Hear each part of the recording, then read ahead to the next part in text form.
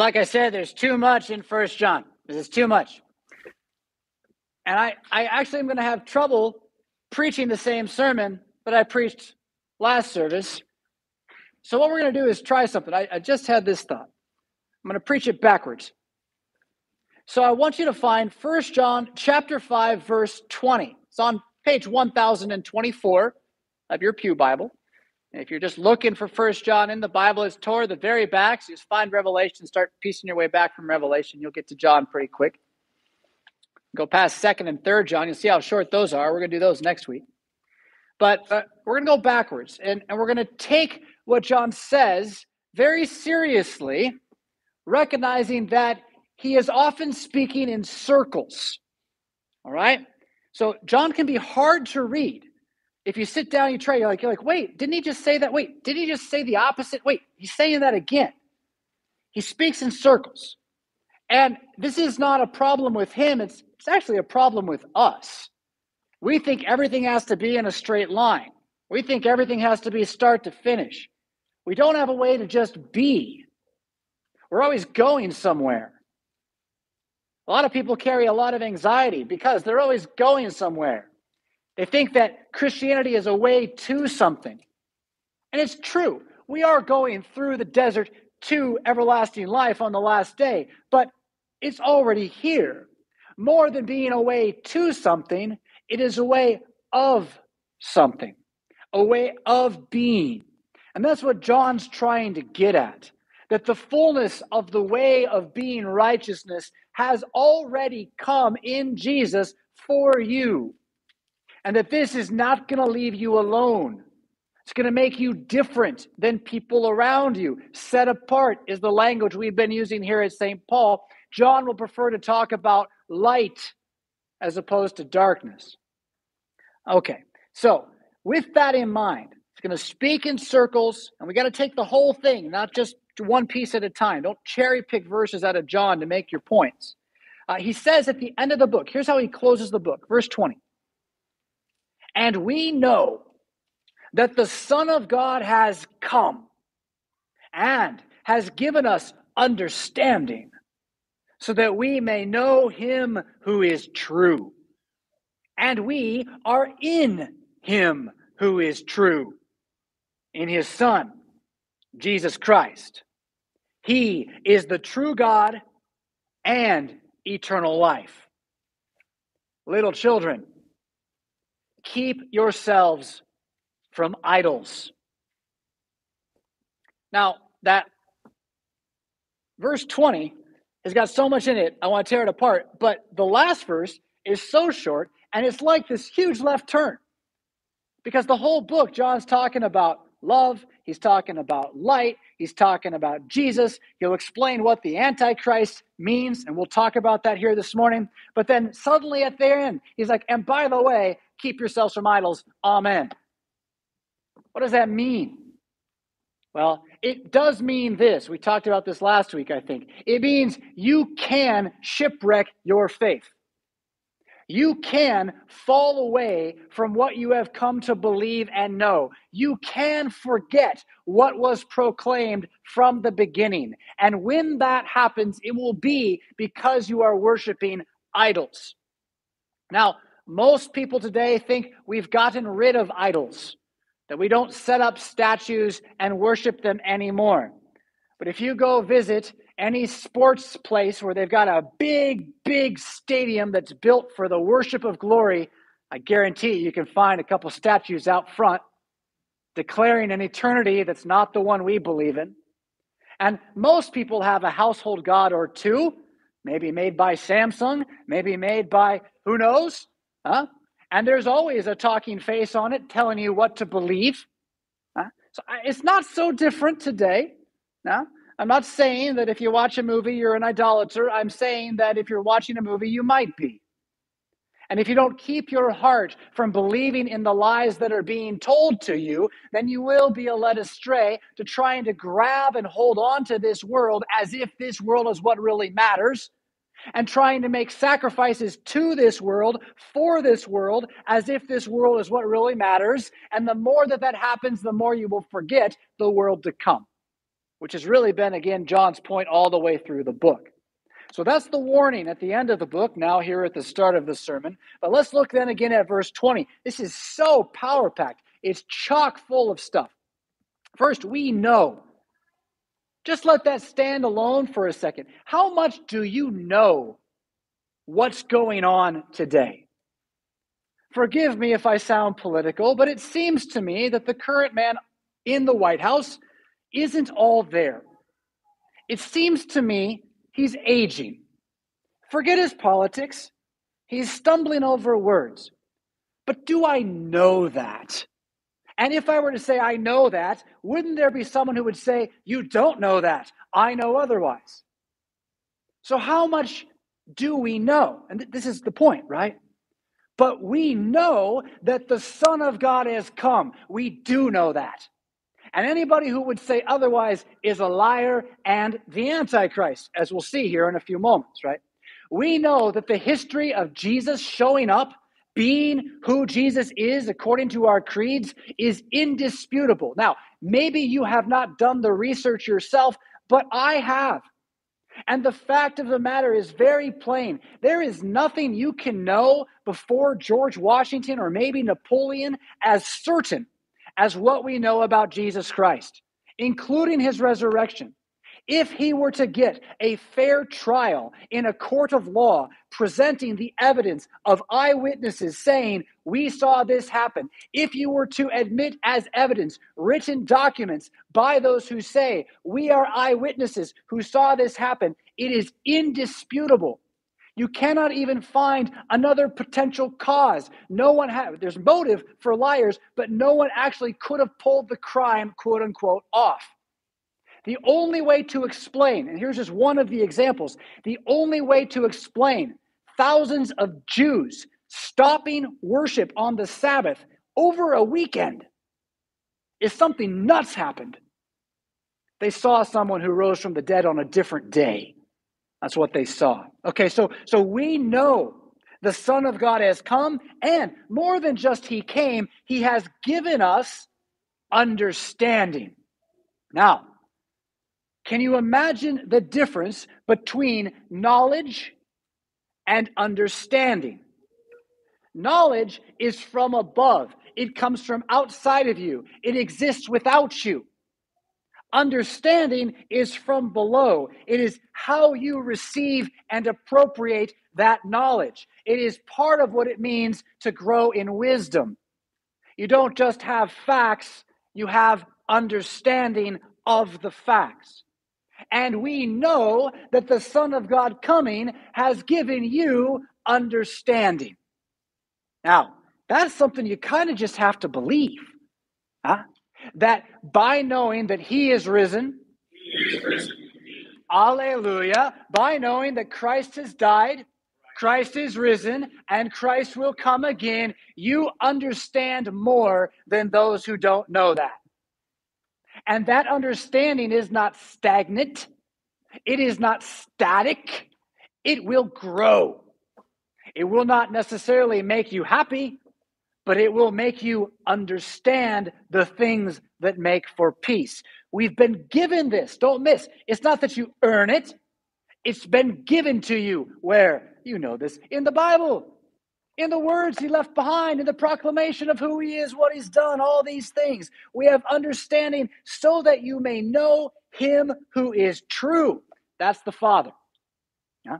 That's the God who made all things. The understanding that Jesus brings is you may know who God really is. And here's the substance of it. He is not a God who demands sacrifice from you. He is rather a God who wants to have mercy on you. The distinction between Christianity and every other religion in the world, including false Christianity, is all the falsehoods say, if you want to get to a better place, you have to do X. You have to do blank, and it will involve sacrifice in some way. Christianity comes and says, blessed are you now. Huh?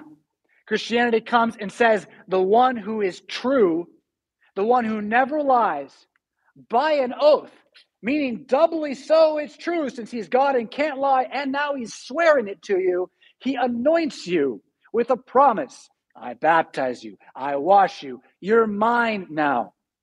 Which means, again, by faith, you can face any situation in life and trust that promise. And this is the Christian warfare. Not that you walk out, promise that God is for you, and then it's all roses. It's all thorns. And you don't doubt that God's got those thorns there for a reason. And that the way of being righteous through faith will walk you through those thorns to the world of Eden, where there are no more thorns on that last day. You know this true God who is your Father, and you know you are in him who is true, now both Father and Son, because he says in his Son, Jesus Christ. And although John never uses the word baptism in the text we heard from chapter 2, he says you're anointed in Christ, the word anointed. In the Old Testament, that would be the word Messiahed, right? In the New Testament, that would be the word christened. It means you've had something poured on you to mark you as different from the world. And although there's lots of Christians that want to believe that you have to be baptized and it doesn't do anything, it's really strange to just not believe that when God says, pour this on people, and now you're christened, now you're anointed, you would deny that, especially when other texts very clearly say that this anointing puts you into Jesus. Not by the power of the water, but by the power of the promise that goes with the water. Yeah, you are in Jesus Christ. You can know this, and you have better understanding than the world the more you know this, that he is the true God and eternal life. One of the hardest things to believe is that you already are immortal. It's hard to believe because your body is still dying. And you're going to face that someday. I mean, probably. I mean, Christ could come back in blink of an eye and all that. But the vast majority of history, Christians who are immortal die in their bodies. But the temptation is to think then that you're actually dying, when the truth is you're not. You have Jesus Christ inside of you. You feast upon his flesh and blood. You've been baptized into him. You are immortal now. You are eternally living now. Eternal life is not something that's coming later. It's already here. And the great part about it is that the body, which will be eternal later, that's amazing. But the faith that says, I'm alive forever, I can't die, that's already here. And you can live with that kind of confidence again in the thorns, pricked by the thorn. Man, that hurts, but it's going to pass and I won't. Again, this is what you may know because you are in Jesus Christ and he is eternal life. All right, moving backwards then. That's the summary of the book already. It's about then fighting the world who's trying to make you forget this and push you in other directions. Let's look at chapter 5, verses 1 through 5, where it says that everyone who believes that Jesus is the Christ has been born of God. Okay, so a moment ago I said you're in Christ. Now it's saying you're born again. That's language out of John's gospel. Born again by water and the Spirit. A promise that you are not only who you came out of your mother as, but you also have been brought out of the wounds of Jesus as something new, born from heaven, born of God. And everyone who loves the Father loves whoever has been born of him. So coming out of the knowledge that you're in Christ, the thing that changes, the thing that's different about you from the pagan is you no longer have to worry about you quite so much. You will, don't get me wrong, your flesh is here, but you don't have to. The pagan honestly has to try to get ready for judgment. They have to be prepared they've got no one on their side. But you have Christ as your advocate. And so you don't have to worry about you anymore. The moment that starts to sink in, your eyes are open in a different way. And guess what you can see? Everybody else. You follow me? And so the part that God changes in you, birthing you out of God, is you begin to look around here at church and see all these other people also born out of God. And you get to know they're immortal too. And so that means, if you don't like each other, you're going to have to get used to each other eventually. You're never going away. And so we work toward understanding what that means to love each other. Now, we're going to talk about this probably a little later too, but the word love is a very vanilla word. It's not that helpful as a word. It's squishy. And it really can be used now to mean more like be nice. I think that is what it means. When people say, I love this, I love that, you should be more loving, they just mean be nice. The word that John uses in Greek, he uses two, and he goes back and forth between them. One of them is a powerful word, agape. You may have heard of this word before. What it means is to be committed. To be committed. That I would be committed to my wife and love her even should she not love me. And this word is primarily a word about God's love for you. This is where it's good news. That the love of God he has for you is his commitment to you to never leave you nor forsake you. And this that God gives as his mercy, it's another good way to think of that word. This mercy is what he promises to pour into you, both for you and from you, right? Imagine that you're a cup and he's pouring the mercy down into you, and then it fills up and it begins to overflow. Or I kind of like to think maybe, I got some holes in me and I leak. So I'm dropping mercy everywhere I go, whether I know it or not. That is the promise again that you may know shall take place. Goodness and mercy shall follow you all the days of your life, like Psalm 23 says, right? They're going to chase you. They're going to hound you, and they're going to exude from you. All right, so that's agape. The other word John likes to use is phileo. Phileo, like Philadelphia, named the city of brotherly love, not so much these days. I know most of our cities are in great trial these days. But phileo, brotherly love, it means the love between two brothers, but what it really means is like camaraderie. Or, as we'll talk about this word later, we'll see this word, I'll talk about it now. It means fellowship, okay? Fellowship. What does it mean to have camaraderie and fellowship? It's not just that you like the other person because you can see their soul or something. If you think about who most of your friends are, they're people you have something in common with, right? So fellowship means to have things in common.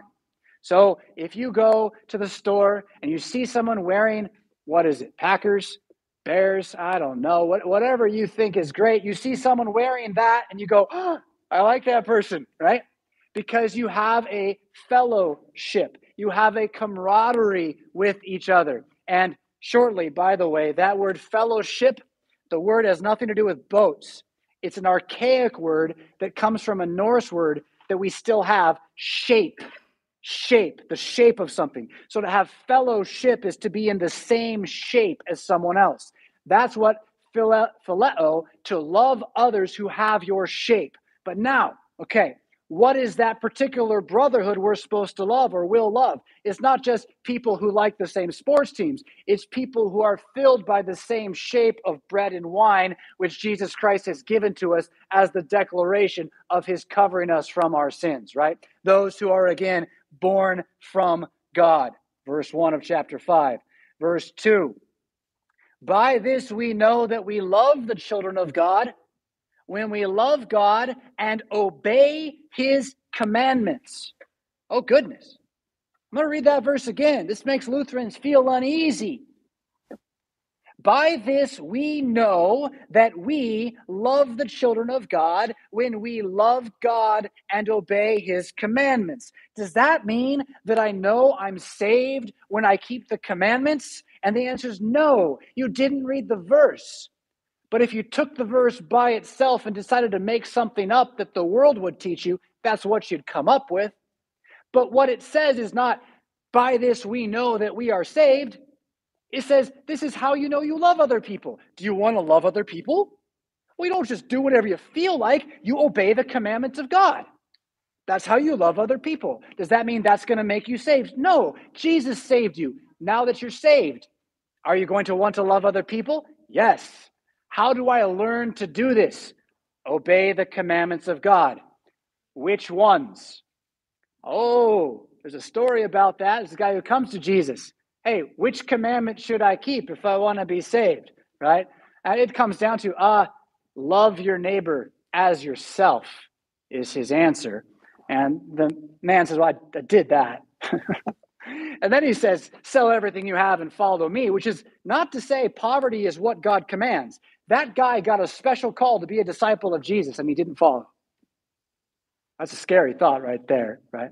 But again, going back to which commandments, Jesus says, love God, love your neighbor. There's another story about Christ where he's asked by the Pharisees, what is the greatest commandment? And he quotes Deuteronomy, love the Lord your God with all your might, all your heart, all your soul. Love your neighbor as yourself. And again, how do I see what it means to love? It's not that I follow a list of rules. It's not that I'm just nice.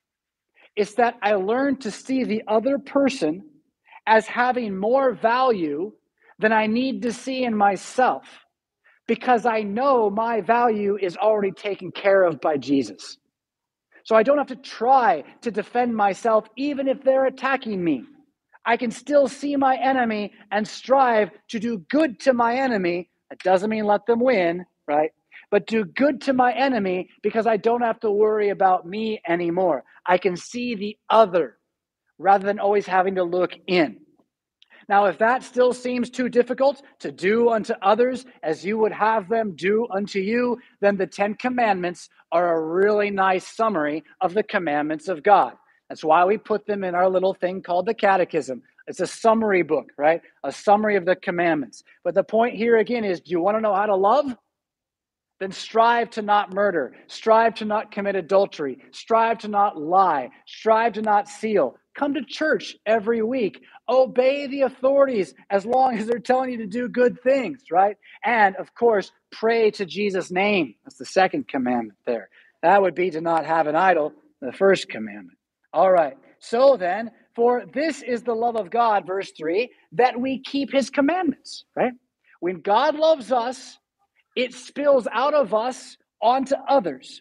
And his commandments are not burdensome. This is where the Lutheran law gospel thing can be a little bit of a problem. Law gospel is not wrong unless you overplay your hand. Right? And you ever play cards? You know what it means to overplay your hand? It means you didn't have the cards you thought you had, and you went on something that wouldn't get you where you wanted to go. Law gospel is marvelous for understanding the doctrine of justification. But if we use it to make it sound like you can never keep the commandments of God because you always have sin in your heart, we've not done ourselves any favor. John says the commandments don't make you feel bad. They're not burdensome, and you can fulfill them. Is he saying you can live without sin? No. He's just saying that loving other people isn't bad. It doesn't really hurt that much. In fact, it starts to feel good. To the level that you can even be getting pelted with rocks, dying, and still pray that they would be forgiven. Now, I'm not saying you and me, but Christians have done that in the past, okay?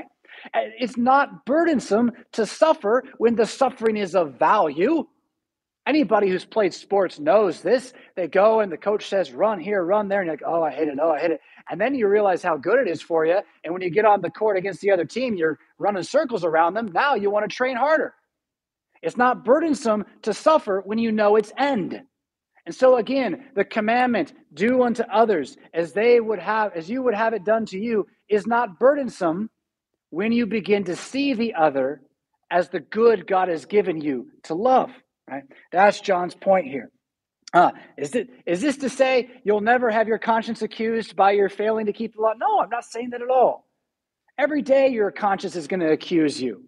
Every day you need to remember that it's not about you, it's about Jesus for you. But again, that's not without the recognition that love is a better way than hate, and that brotherhood is a stronger thing than segregation, and that we as a people are immortal now, walking toward a life that will never end, which is here already in our fellowship in this very thing. Yes? Verse 4, for everyone who has been born of God overcomes the world. The point is that the world and its deceptions will not be able to hold you any longer. They will not be able to chain you down. For this is the victory that has overcome the world, our faith. So again, blessed are you when others speak all manner of evil against you. You see the world saying things that are not true about you. What is the power that has already overcome the world? You believe in Jesus anyway. You believe in his word anyway. They shout at you, but to say such things is hateful, and you know they're liars who do not speak the truth. That is our faith, already a victory over the dying age that's passing away. Who is it that overcomes the world except the one who believes that Jesus is the Son of God? I want to look at chapter 2, verse 15 through 17 first because of its connection to the world, and then we're going to move into the Antichrist section, okay? So, turn the page, find chapter 2, verse 15. You've overcome the world, John just said. You've overcome it. So then, learn. Do not love the world or the things of the world. In fact, you can know that anyone who loves the world, the love of the Father is not in him. I think we Christians need to get a little more confident, believing that there are people who say, I'm a Christian, and they're not. It doesn't mean you need to accuse them to their face. It just means you need to stop giving them the benefit of the doubt when they evidently are idolaters who love the world more than God, who love the things of the world, who are entrapped in their deceptions. Now, what does it mean to love the world? That's verse 16. All that is in the world, the desires of the flesh, the desires of the eyes, the pride of life, this is not from the Father, but from the world.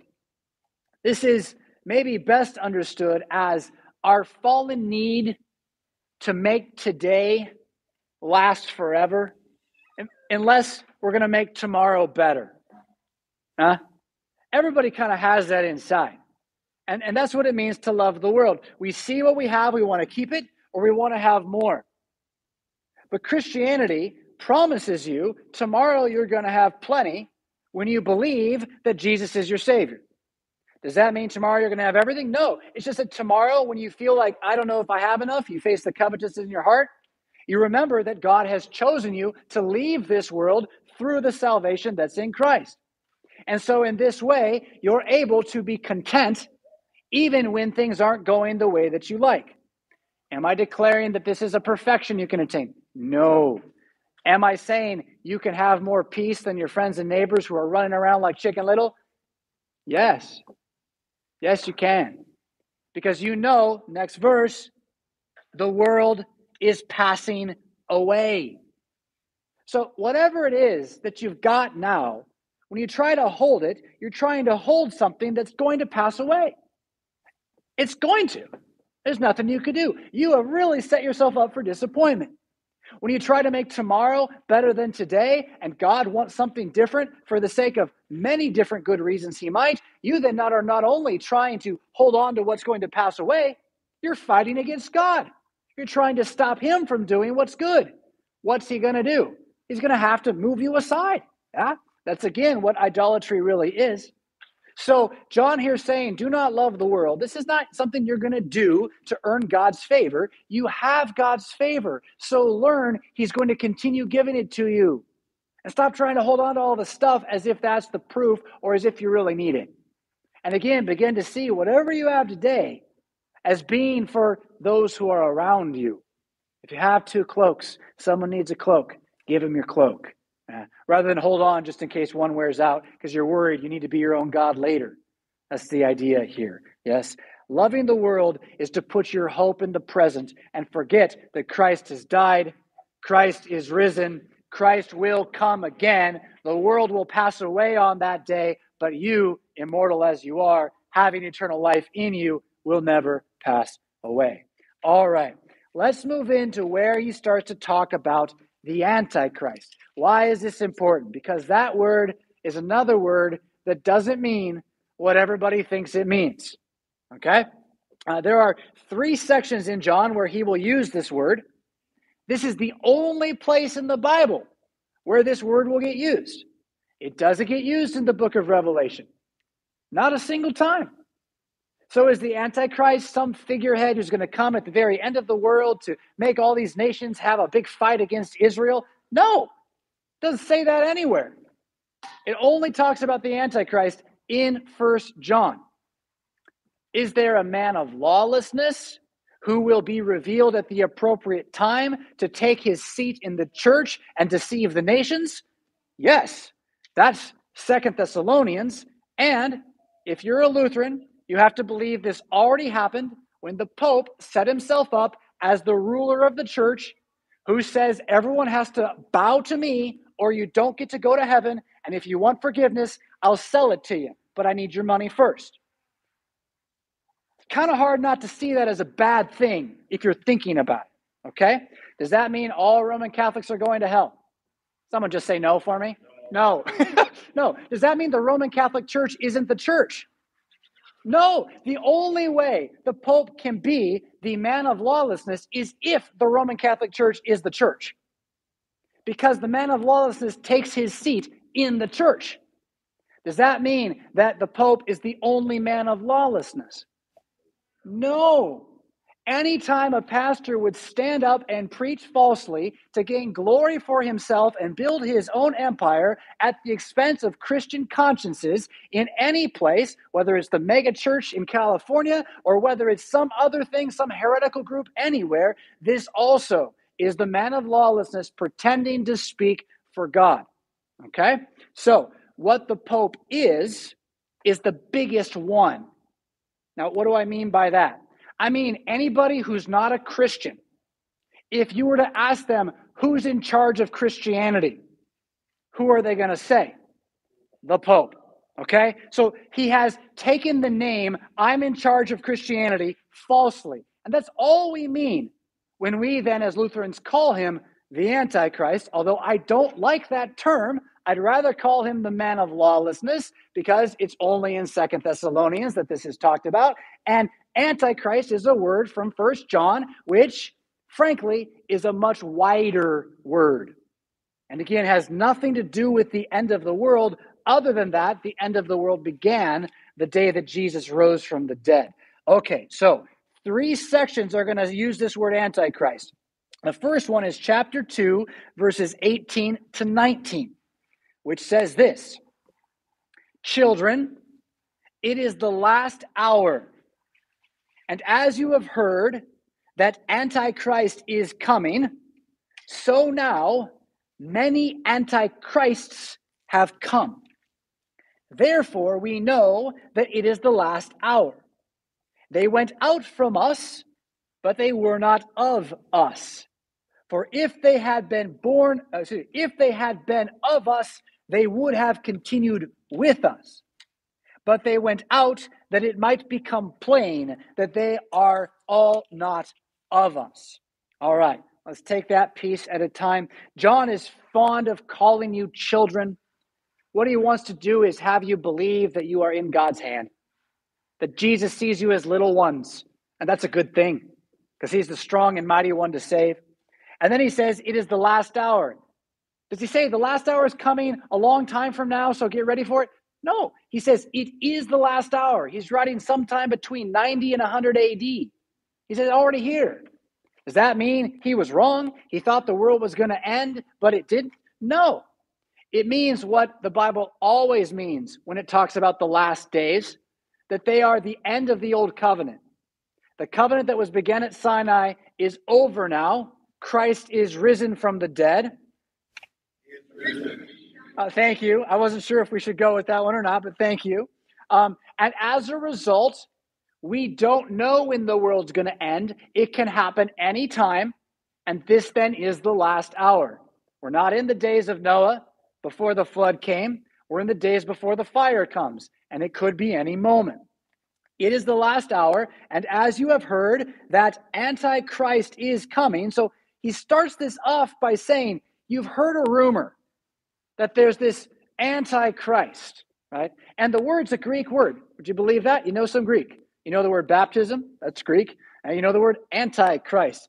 That's Greek. And it just means what any anti-word should mean, opposite of Christ, right? He says, you have heard that the opposite Christ, the false Christ, the one who lies about who God is coming. And now many antichrists have come. Now, again, he's talking 2,000 years ago. How many do you think there have been since? Quite a few. It is not an end times reality about one guy somewhere. And he's going to explain in a few moments what it means to be one of the many antichrists. But the first thing to learn about the antichrist from the actual Bible is that there's not one. There's many. Okay? There's many. Therefore, we know that it is the last hour. How do we know there's the last hour? There's false teachers out there proclaiming false Christs.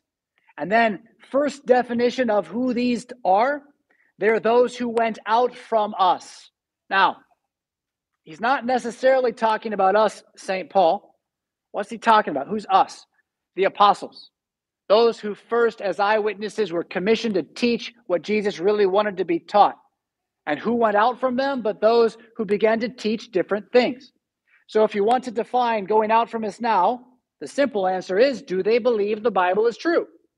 And the one who teaches differently than what the Bible says is therefore going out from us, right? They're going off into their own ideas as opposed to relying on what has been given as the witness and testimony.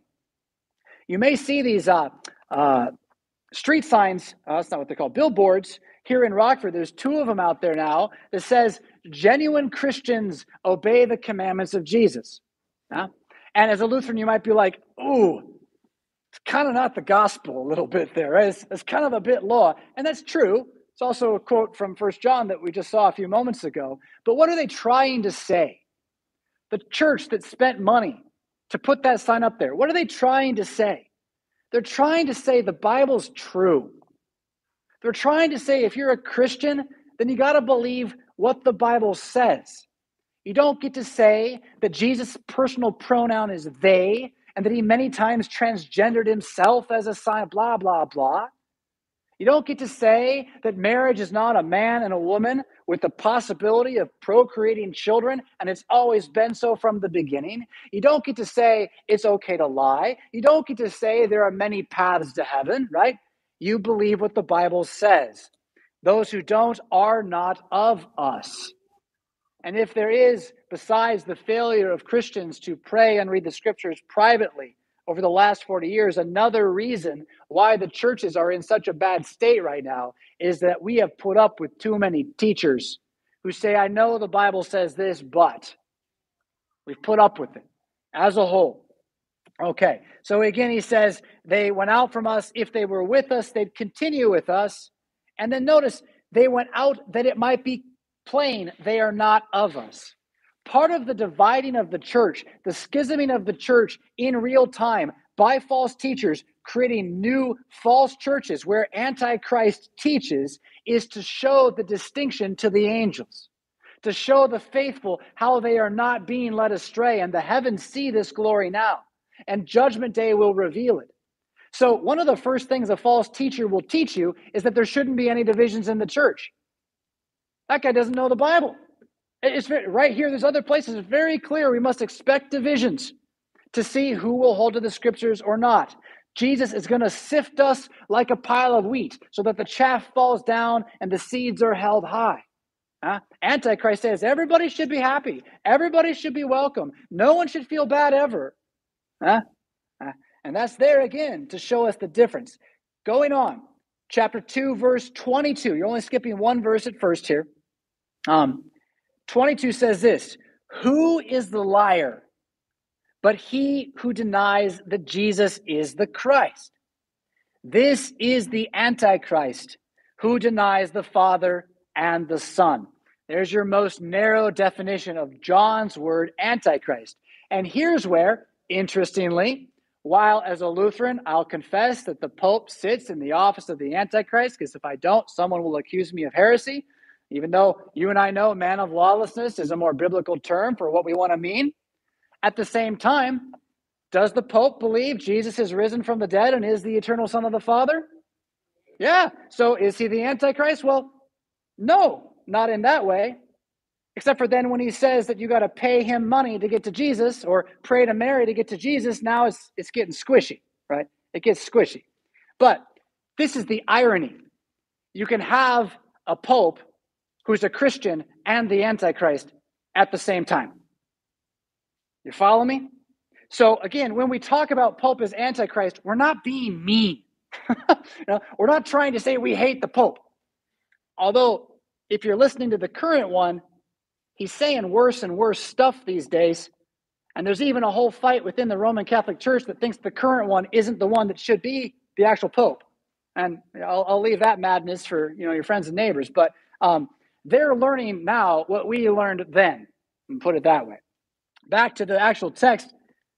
The one who denies that Jesus is the Christ is the liar. So anybody who comes and says, I love God, but Jesus is not the only Son of the Father, this also is Antichrist, not just in the church, but outside of the church.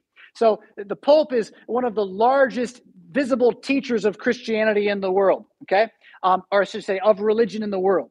He's only really got one equal. Do you know who his equal is? He's just as famous as the Pope, and he speaks for all of something that he really doesn't speak for all of them. Yeah? You know what I'm talking about?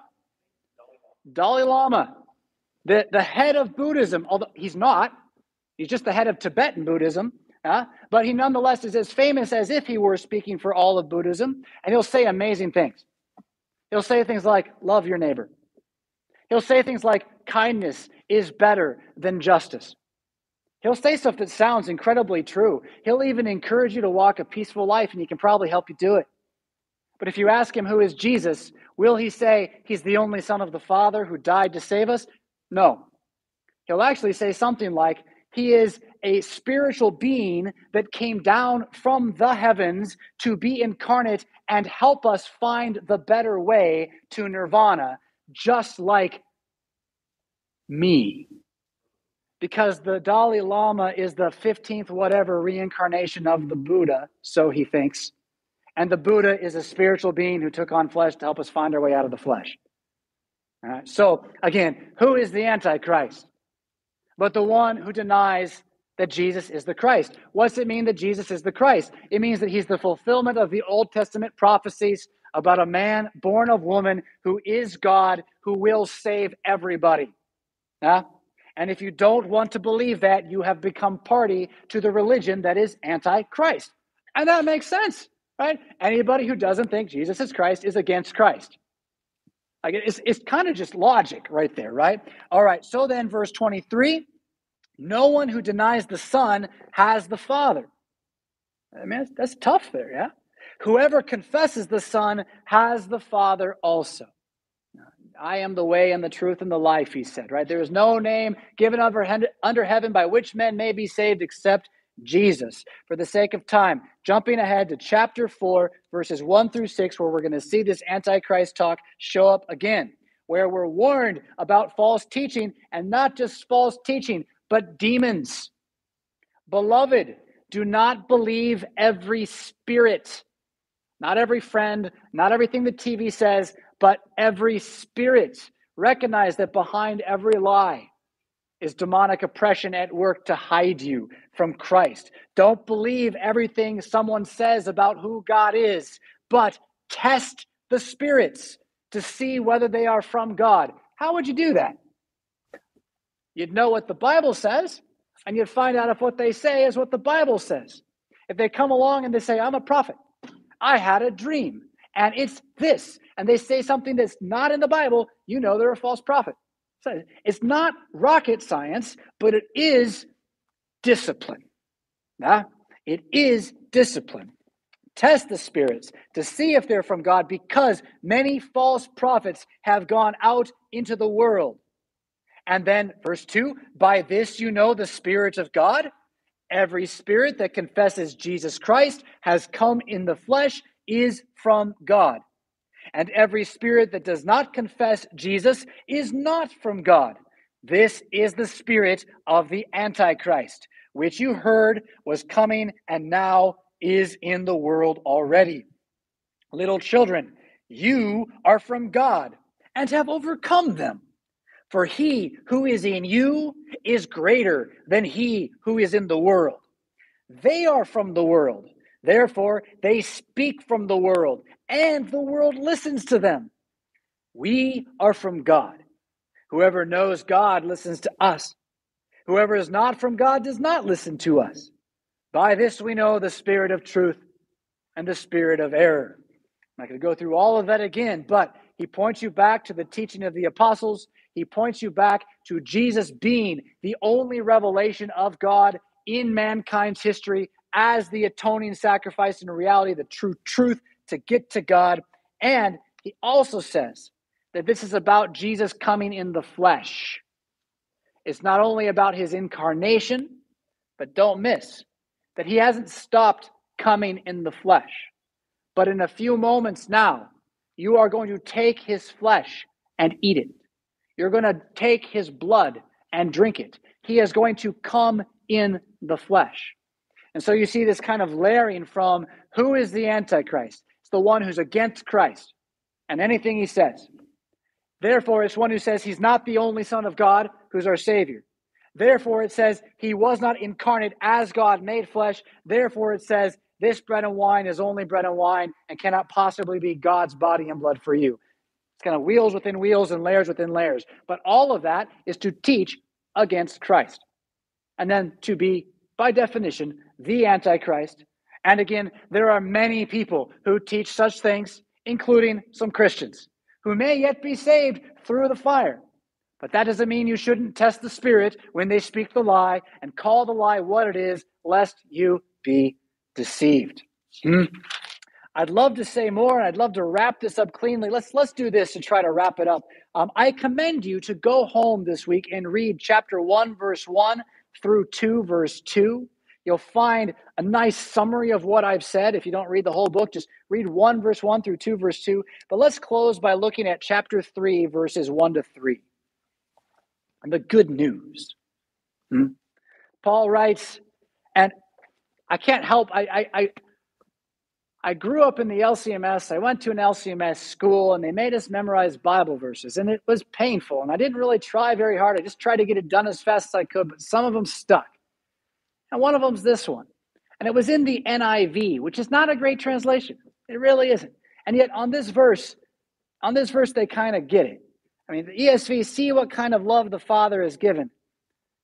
NIV, see what kind of love the Father has lavished upon us. He's lavished love upon us, that we should be called children of God. That's the love. This idea that everybody who's out there, who's a person, who's a human, is like God's son, that's nonsense. That's 18th century deistic, capitalistic, global trying to colonize the world nonsense. The only ones that are sons of God are those who are put into the eternal Son of God, and that's you. So see what kind of love the Father has lavished upon you, setting you apart, calling you out of darkness, calling you his son, and so you are. The reason why the world does not know us as that, right? The reason why you don't walk into the shopping market and everyone goes, oh my goodness, there goes the Son of God. The reason that they don't know us is that it did not know him. The light that you have inside of you doesn't shine yet for all to see in the way that it will on the last day. But that doesn't mean it's not there. Yeah, the world doesn't know God, so it doesn't know Christianity. But beloved, we are God's children now. And what we will be has not yet appeared. That's a fun, what's heaven going to be like one? We don't know. We just know it's going to be good because we know that when he appears, we shall be like him because we shall see him as he is. And everyone who thus hopes in him purifies himself as he is pure, which is not to say you must have some perfect, ongoing, every second of your life, hope in Jesus to be pure. Is simply to know that you hoping in Jesus means you're already pure. You trusting that he is the risen Son of the Father means you are already saved. You feasting upon his body and blood means he's declaring to you, you're his child now. and the Antichrist cannot touch you, for you've already overcome him. In the name of Jesus, amen.